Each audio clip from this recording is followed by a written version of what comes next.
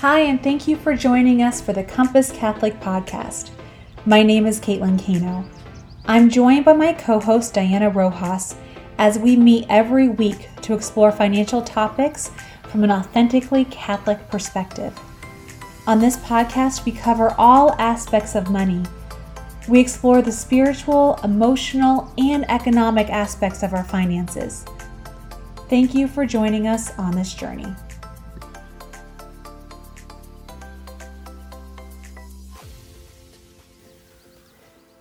Hi, and thank you for joining us for this episode. Today, we're talking taxes. To help us understand how we can be best prepared to file our taxes this year, we brought in a special guest, Matt Marco. Matt is a certified financial planner with 20 years experience. He's the co-founder of Candor Path Financial in Central Florida, and he's been on the podcast before. He somehow makes the topic of taxes incredibly interesting. You know someone's an expert when they can break down something complicated and explain it in a simple way. And Matt does just that. Today's guiding principle comes from Romans chapter 13, verses 6 and 7. This is why you also pay taxes, for the authorities are ministers of God, devoting themselves to this very thing. Pay to all their dues, taxes to whom taxes are due, toll to whom toll is due, respect to whom respect is due, honor to whom honor is due. Thank you to Matt Marco for being interviewed for today's episode. I hope you all enjoy. God bless. Thank you so much for being here today, Matthew. Thanks for having me. Very excited to be back on the Compass podcast. I think this is my second time on the podcast and had a great first round and looking forward to diving back into it. So when you were interviewed before, you were interviewed by John and Evelyn, our co-founders. Yes, that's right. We did it in person, actually. So it was pre-COVID, pre this craziness that's going on. I was in person with them, and it was so nice to see them. And it had been a few years since we were able to hang out. In person sounds so nice. Zoom has been such a blessing. I am so ready to do a meeting not on Zoom. It's so funny you said that. We just got more office space for Candor Path Financial, our company, and everyone's like, "Why are you getting more office space?" Like everyone's moving to Zoom. But I think after this is over, people are gonna once it's safe and obviously all the things are in place. I think people are gonna want to get back into face to face and as much as possible. See each other. So yeah, we're looking forward to that time. Yeah, for sure. And so if you don't mind telling us, so we've had you on the podcast before with John and Evelyn, and you also work with John Kennedy. And so can you tell us a little bit about Candor Path Financial and what you guys do there in Orlando? Absolutely. Candor Path Financial is a fee-based financial planning firm and tax practice. John and I are the co-founders of it. We co-founded it about 3.5 years ago. After working with each other for over 10 years, I've been in the business for almost 20 years. And we just decided it was time to branch off and kind of stretch that entrepreneurial itch we had to create a firm that had the same ideals and structure that we really were very passionate about. So we've had a great success with our company, and we just enjoy getting our message out there and talking with people. And either whether it's about estate planning or tax planning or investments or retirement, Medicare planning. I know we've talked about that before on the podcast. So we love talking about all this stuff and enjoy spreading our message. Oh, great. So we are at the beginning of 2021. And I know a lot of us are starting to get some documents that are coming our way via the mail or email or wherever you're getting your documents. And these are really important tax documents. So we are starting to enter that season. I imagine you're starting to pick up and your schedule is getting a little crazy. Yeah, I'm hoping it's a little better than last year. Most tax seasons for us start, kind of like the end of January and obviously end right around April 15th. Well, last year it stretched almost 7 months of taxes. And it was because of the pandemic and all that was going on. The IRS delayed the filing deadlines. And what that caused everyone to do, because we were so preoccupied, is it just kind of stretched out that time frame. So it normally takes us 2.5 months, maybe 3 months to kind of wrap up. We did almost the entire year last year. We were working on taxes in one way or another. So we're just hoping this year it is back to that normal schedule. Already, there's been some changes, which the IRS has delayed the date for us to be able to start filing taxes. And usually it's right around mid-January, mid to end of January, and now it's February 12th.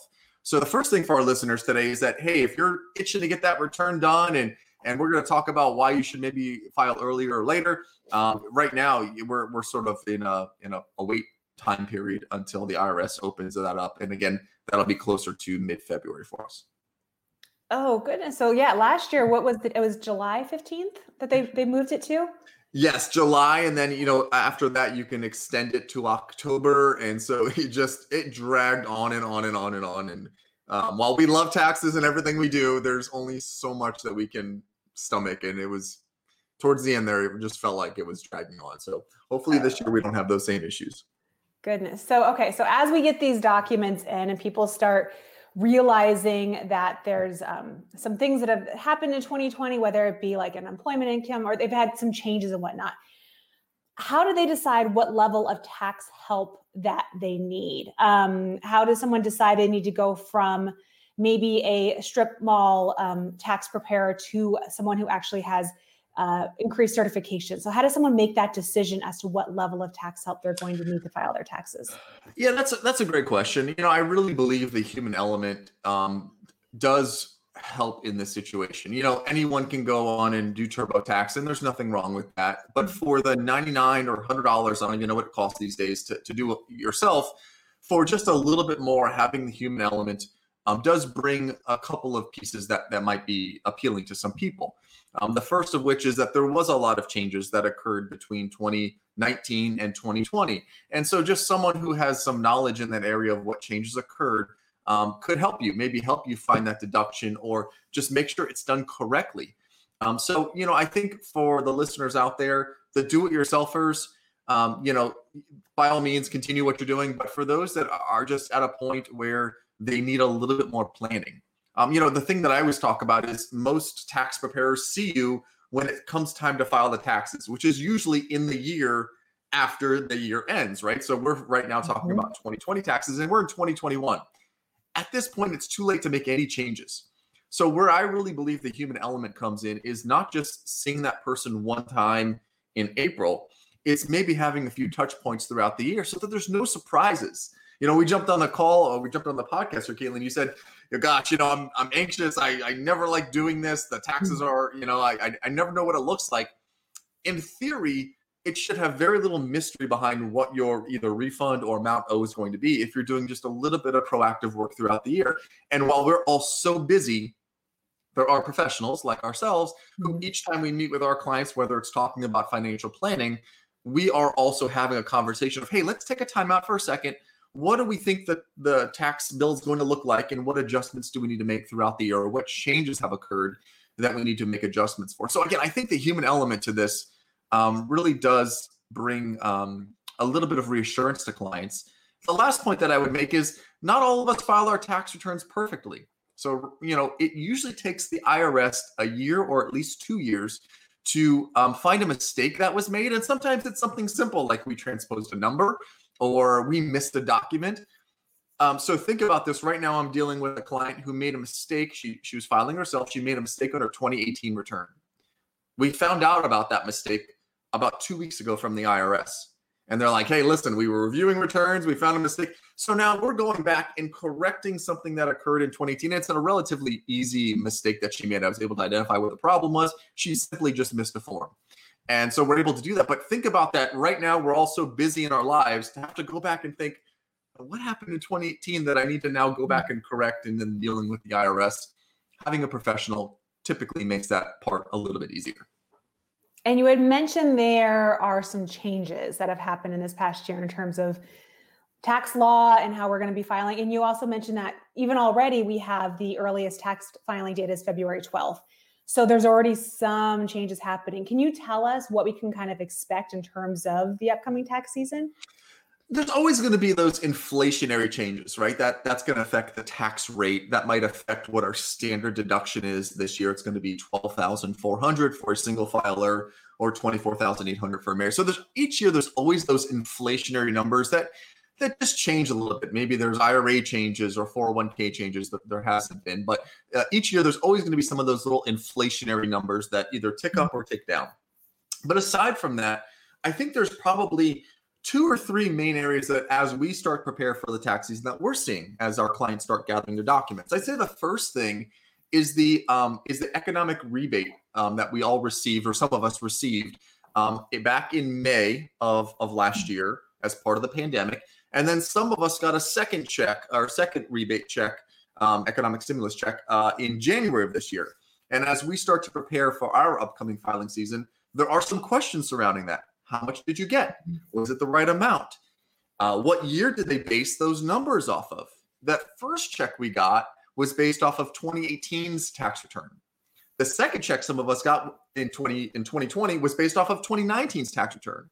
Well, I mean, if you're not confused by now, you will be in a moment, because we now need to reconcile how much should we have gotten based. Everything should have been based off of 2020's tax return, which again, none of us had filed up to this point. So there's always going to be some of that happens each year. That, again, that's inflationary, but some of these things, such as the economic stimulus, needs to be reconciled. And if you've not gotten your fair share per your 2020 tax return, there's going to be some documents that you'll file in there to get a corrected amount of your stimulus. So I'd say that's probably the first thing that we've noticed is a big difference.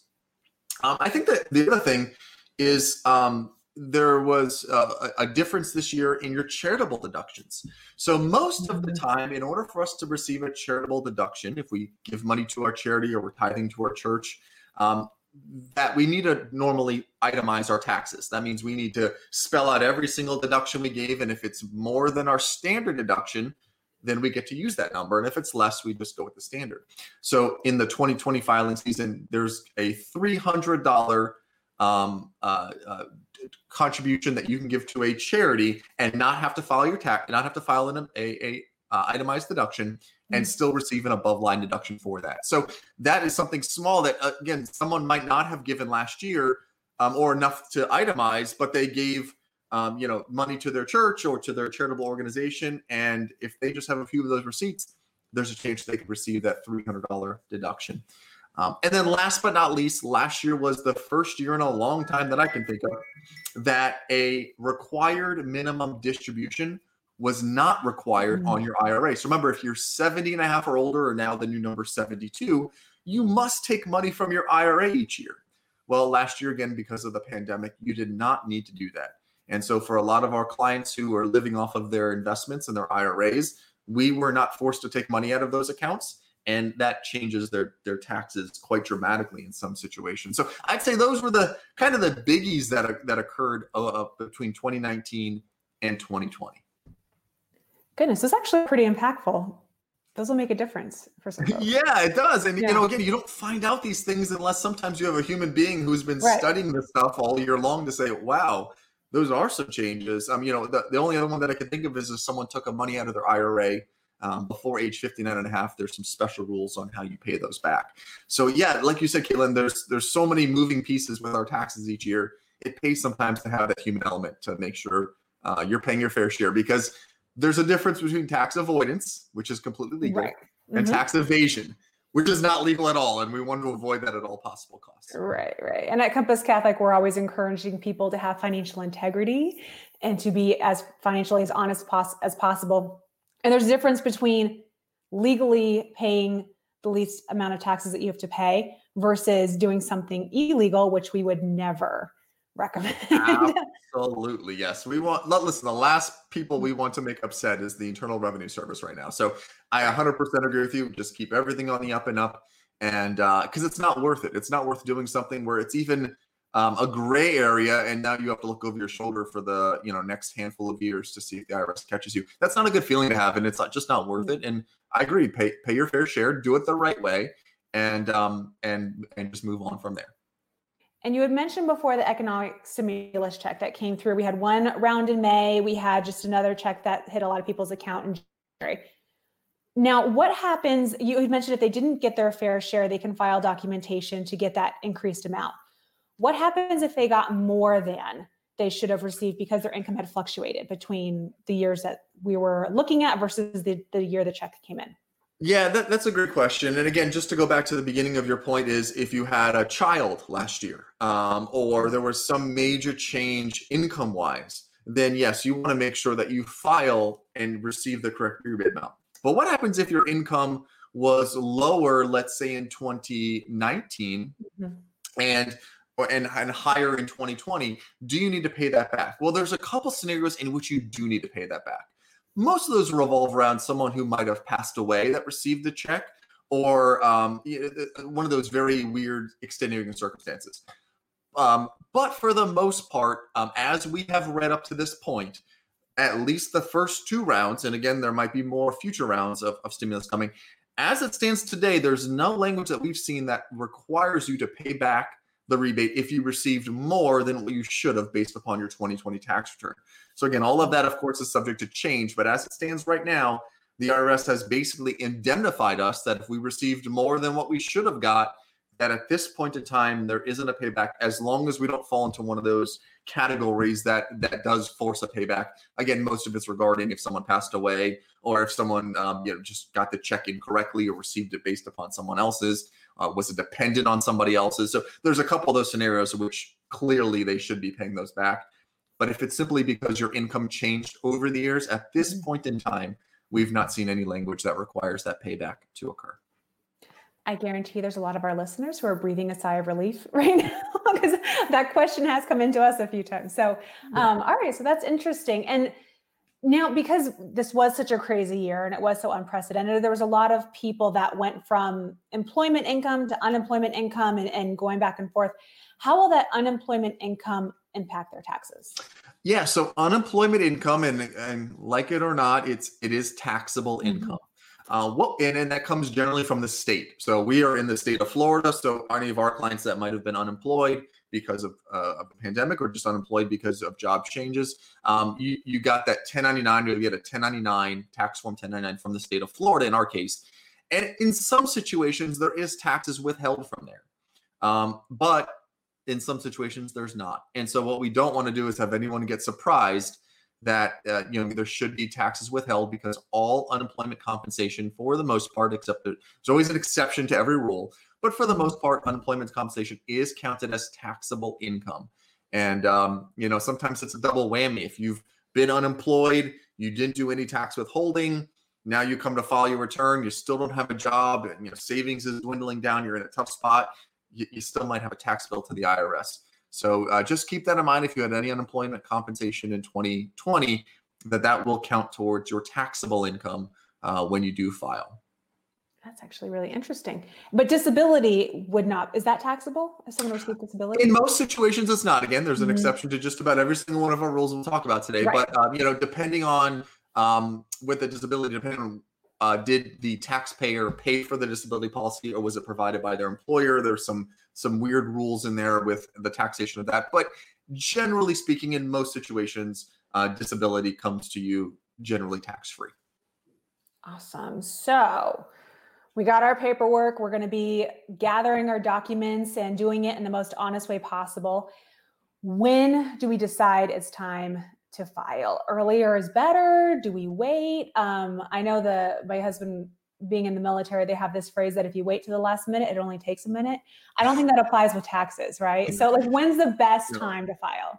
Yeah. So for the sake of your tax preparer, please try to do it as early as possible. But all kidding aside, I think there's a couple reasons why you want to do it early. So I'd say the first one, again, is regarding the economic stimulus. If you did not get your fair share of those rebate checks, filing your taxes sooner rather than later will get that money into your pocket sooner rather than later. And the same goes for if you are expecting a refund, right? So if you typically get a refund each year, nothing really changed too much in your tax situation, that money is better in your pockets than it is in the IRS's pockets or the Department of Treasury's pockets. So I would say, again, if you're expecting that refund, if you have that economic rebate, the other thing that a lot of people don't think about is that there's a lot of fraud surrounding tax returns. Yeah. And there's a lot of people out there that file fraudulent returns using your social security number, file in order to get a refund, take that, and then the IRS comes back and then you go to file your taxes and the IRS says, someone's already filed your taxes on your behalf. And you say, no, they didn't. And now you're going round and round. We have a client right now that this happened to. She was filing her own. Actually, no, we filed it for her, and it went through just fine. And then we got a notification a couple days later, once we hit the submit button, that the IRS says this return's already been filed on this client's behalf. And we know we didn't do it. And so it was fraud. So getting your return filed sooner rather than later doesn't necessarily stop this from occurring, but it certainly limits the ability for some people out there who just don't, are just not in the right mindset to file a return on someone else's behalf. It slows that process down. The other thing you do is, in some situations, especially in the state of Florida, as I keep referring to, you can apply sometimes for an IRS PIN number, which along with your social security number needs to be filed. But again, there's some rules around how you can obtain that. There needs to have been fraud in your area, or you need to have had fraud happen to you before. There's some rules around getting that IRS PIN number, but that sometimes slows that process down. Now, what if you owe money? Well, if you owe money, you can still file early, but you don't necessarily need to pay until the due date, which typically is April 15th for a 1040. And so again, you can still file and just elect to have that money withdrawn at some point in the future down the road. Again, no later than the deadline. And then last but not least, if you just can't get all of your ducks in a row, remember you must pay your taxes by April 15th, but you may file an extension, and that extension generally gives you until October 15th to actually file your return. Again, it's not an extension to pay, it's an extension to file. So you still need to estimate what you think the damage is going to be if there is going to be a bill due, and then you can actually push that down the road if that's something that you need to do, because maybe you have an investment, or maybe it's just so complex that you need a little bit of extra time to get all of your tax documents in a row. So again, I say sooner rather than later for fraud purposes, for getting that refund, for getting that economic stimulus check. And again, even if you owe, file, and then just have the IRS debit that out of your checking account prior to the due date of your return. And what happens if you owe and you don't have the cash available by April 15th? For those who are unemployed or going through, whatever tumultuous time, is there another option? Is there another route to take, or how do they approach that?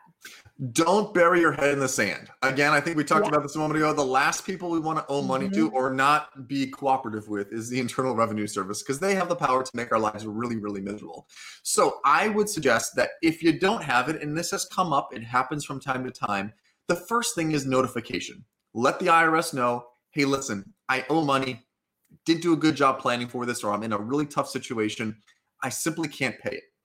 What they'll oftentimes do, depending on how much you owe and if you've had any issues in the past with them, because if you've been very clean with filing and you've not had this happen before, they're going to be a lot more understanding. But again, if you just be upfront with them about that, oftentimes they'll set up an installment plan. And that installment plan sometimes can be done directly on the website, or sometimes you'll need to contact an IRS revenue agent and set that up. But an installment plan allows you to at least show good faith that, hey, made a mistake, I owe more than what I have, but here's what I'm going to do. I'm going to pay you over the next X. And they'll set up the installment agreement is set up by the IRS, and they'll tell you the terms of it, but you can pay that debt off over time. Now, let's not forget also that same thing might happen the next year. So while we're paying off that debt, let's make sure that we're also setting enough aside for the next year so that this does not snowball each year into you owing this mountain of debt, because the IRS does have the power to levy or put a lien on your assets. And the last thing we want to do is not be able to sell our home or have an asset taken away from us because the IRS deemed that we did not pay our fair share, and now we owe them more money than what we have. Oh my goodness. And before we were talking about the potential for fraud, and I've seen this a lot with I work with a lot of times veterans who are transitioning from temporary housing situations. And so it's something that's prevalent in that community. Is there anything else someone should do to make sure they're not a victim of that fraud besides just filing early? Is there any other tips that you have? Yeah, again, I would maybe look into the IRS PIN system. And again, you can find more information on IRS.gov about that. But in some situations, and again, they don't just give it out to anybody, but in some situations, applying for an IRS PIN will help eliminate fraud, because as I alluded to earlier, when you do have a PIN, you will file your taxes as normal, but on one of the forms, it will ask you for what that PIN number is. And that again any return that does not include that PIN number will be rejected, and that will hopefully eliminate some fraud that occurs. So again, if you can get that, and once you typically have it once each year, they'll either send you a new one or you'll renew it, and you can continue that process. But short of that, it only takes your social security number to file. So I'd say the other thing, Caitlin, is to make sure that you're protecting that social security number as much as possible, and keeping a close eye on your credit report and freezing it when you need to in order for other frauds to not occur. But at the end of the day, those are probably the two biggest ways, is filing early and if possible, getting an IRS PIN number. Yes. And the IRS will never contact you via phone, right? Via email. I get the phone calls. It's so great. I love getting the phone calls that tells, someone on the other end of the line says that I owe some exorbitant amount of money to the IRS, and that if I can pay it on a gift card to them. And I let them go. I'm not supposed to do this, so don't follow this advice. But sometimes I'm like, I really want to hear what he has to say or she has to say. And then at the end of it, I say, well, I'm an IRS preparer. So it's really interesting. You're calling from the IRS when I know that they don't typically pick up the phone and call you. They mostly correspond via mail. So yeah, don't fall for it on Facebook or the online social media, and especially don't do it on your phone. The IRS does not pick up the phone and call you in most situations. And if they do, there will be ways to know that it's a truthful IRS agent and not someone trying to pull one over on you. Ugh, it makes me so sad. Oh, I know. It just turns my stomach. But all right, is there anything else that we need to know before we start this process this year? Any other tips you think our listeners should be aware of? I think it's preparation. Again, it's taking 5 or 10 minutes out of your day to just say, okay, let's think of where are all the different things that occurred income-wise for the year, and do I have it all? Again, if I change jobs, there's going to be multiple of those forms coming in. But I think for that, I also think something that we haven't hit on yet is, we talked about this. We're so focused on talking about 2020's taxes, but what about 2021's taxes? Yeah. Right? So we're already probably 1 or 2 paychecks, depending on how you get paid, 1 or 2 paychecks into this year. Do you have the right amount of withholdings? Are you on track for what your 2021 tax return is going to look like? So I've been giving this advice to a lot of our clients, is now that you've gotten that first paycheck of the year, or that second paycheck, it's still January, so we have plenty of time to make some corrections. Heading over to irs.gov, on their website, they have a great tool that is their IRS withholding calculator. And if it's a married couple, I would have you both sit together, and you both are going to fill it out separately, but you'll need both of your pay stubs. And you will fill that information out stating how much you think you're going to get paid this year. And then based upon that paycheck that you've already gotten, how much taxes were withheld off that single paycheck. And then the IRS calculator will say, is there any other extenuating circumstances? Do you have investments that might spin off income, or dependents, or those types of questions? And at the end of it, it'll actually spit out a report for you and tell you where they think the estimate of where you're going to be at the end of this year. And again, if we're doing this in January of the year in which we're filing, that doesn't help us. But now if we're thinking about what we can do to prevent any further issues down the road, this is one of the big ones, is do planning throughout the year. Don't wait for December 31st or don't wait for April 14th to say, let's figure out what the taxes should be. It just takes a little bit of time, and you can figure that out and eliminate those surprises, because we know that surprises in life, especially financial ones that are not in a good way, are really impactful. We want to make sure that doesn't happen. Oh, they're huge. Yeah, I would often work with young sailors and Marines, and I mean, there's always this like financial ostrich thing, especially around taxes, like head in the sand, don't want to deal with it. They feel like they're not qualified. They don't realize what easy tools are available for them just to do a little bit of calculation on the front end. And an ounce of prevention is a pound of cure. And with taxes, it's about a ton of cure, right? Like Yes. doing the work on the front end is going to be so impactful for your financial wellness. And often I would see people who they'd be married in 3, married in 4, still claiming single in 0 because they like to get that big check at the end of the year. Do you want to talk about that a little bit? It's before savings. I've had clients that said, okay, your refund's going to be $12,000. And they're like, yay. And I'm like, ooh, that shouldn't be the case. You just gave a $12,000 loan to the Department of Treasury for that full year's time. You could have had $1,000 extra per month in your pocket. And even though I say that to them, they said, Matt, we need forced savings. And it really lends to a bigger issue there, which more goes into more of the financial planning side of better cash flow management will help you eliminate those big refunds. But such a great point is we bury our heads in the sand and we just think about it when the time comes. And that's the wrong way to do it. And the other thing is that they're very complex. We started this conversation off today is when do you need to seek a professional? I could change the oil in my car, Caitlin. I drive a pickup truck. I can easily get underneath there. What do? You unscrew the bolt, you let the oil drain, you change the filter, you put the oil back in, you go off and do it. I don't change the oil in my car because I know that I need a professional to do it. Because if I miss putting that one bolt back in, I could do every step right, and I miss that one little part, and I drive down the road, I've just ruined my pickup truck. So I feel the same way with a lot of elements of finance. A lot of this can be done on your own. It's not. Some of it is complicated, especially if you own a business or there's a lot of moving pieces. But at the end of the day, having someone who knows exactly what they're doing it takes a lot of that stress off of your shoulders. And there's a cost associated with it, right? It's not free to work with us or to work with the tax preparer. But that cost oftentimes can be recuperated through a couple of ways. One is, again, finding that missing deduction or making sure that mistake doesn't occur. And the other way is it frees up your time to go do what you love to do. And you're not sitting there with your legal notepad calculating what your taxes are. You have professionals that do this all day long that know the rules and can make sure that you're following them and hopefully eliminate any major mistakes. And just the peace of mind, just knowing that it was done with someone's professional eyes. My husband and I finally last year jumped to using a CPA, and I just handed everything over. It came back. I reviewed everything and I felt confident. Whereas in previous years, I was a little bit nervous using the online, and I've never had an issue, but the peace of mind that comes with it. And I can't recommend one way or another which way people go. We're just presenting them options. But it was something that was invaluable to my husband and I. Yeah, and like I said, you're not going to find out if a mistake has occurred for probably 2 years. Typically speaking, the IRS has 3 years from the date you file. And then again, there's exceptions to every rule we talked about today. Mm-hmm. But in most situations, there's a 3-year look back from the date you filed.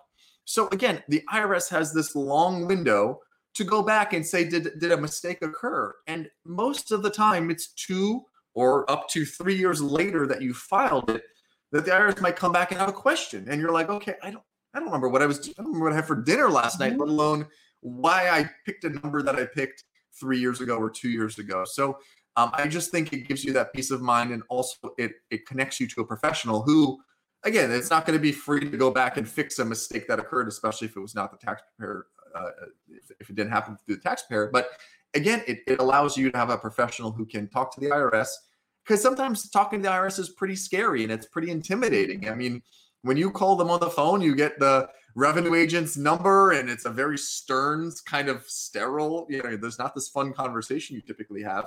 But a preparer knows how to do with it, how to fix it, how to maybe ask for forgiveness if a mistake occurred. The IRS is not looking to punish you if you transposed a number and made a 2 instead of a 3 or a 1 instead of a 2. They're not looking to punish you. They're looking for fraud. But if you just made an honest mistake and it's something that hasn't occurred frequently, there are sometimes some ways to get some of those penalties abated. And a professional can walk you through that to say, okay, listen, you're going to have to pay the interest and some of the penalties, but we can maybe reduce some of them because this was a first-time mistake and it was a silly number issue or you missed a form. And oftentimes that covers the cost of having this professional take care of this for you.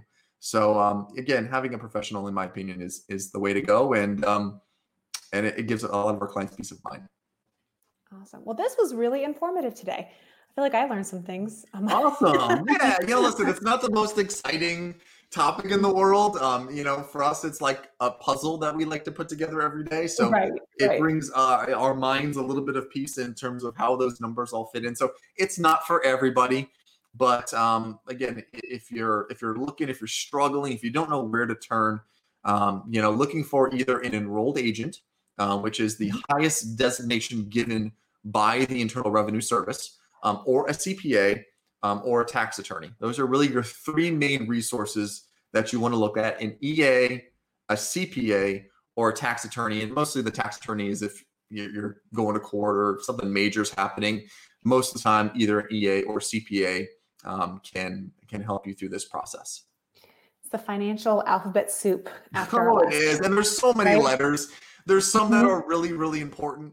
And then there's some that you could just pay to have after your name. Right. It's important for consumers to be able to research what those are and what you should be looking for. But again, with taxes, it's pretty simplistic. CPA or EA, those are your two biggies that you'll want to look for after the person's name. Awesome. Well, we appreciate you, and I'm hoping some of our listeners found this helpful. I found it helpful. And yeah, we're grateful for your time today. This has been so educational. Thank you so much. It's so great being back with Compass. Just love everything you guys are doing, the outreach you're doing, the ministry that you're doing. It's so great to be a part of your organization. Myself and my business partner, John Kennedy, are always excited whenever we get the invite to come onto a show. And we love talking about this stuff. And a lot of what we talked about today might not apply to everybody. But if there's a situation that has come up and you're looking for some help, you can most definitely reach out to us. And we'd love to talk to you. Awesome. And your Facebook stuff is so good.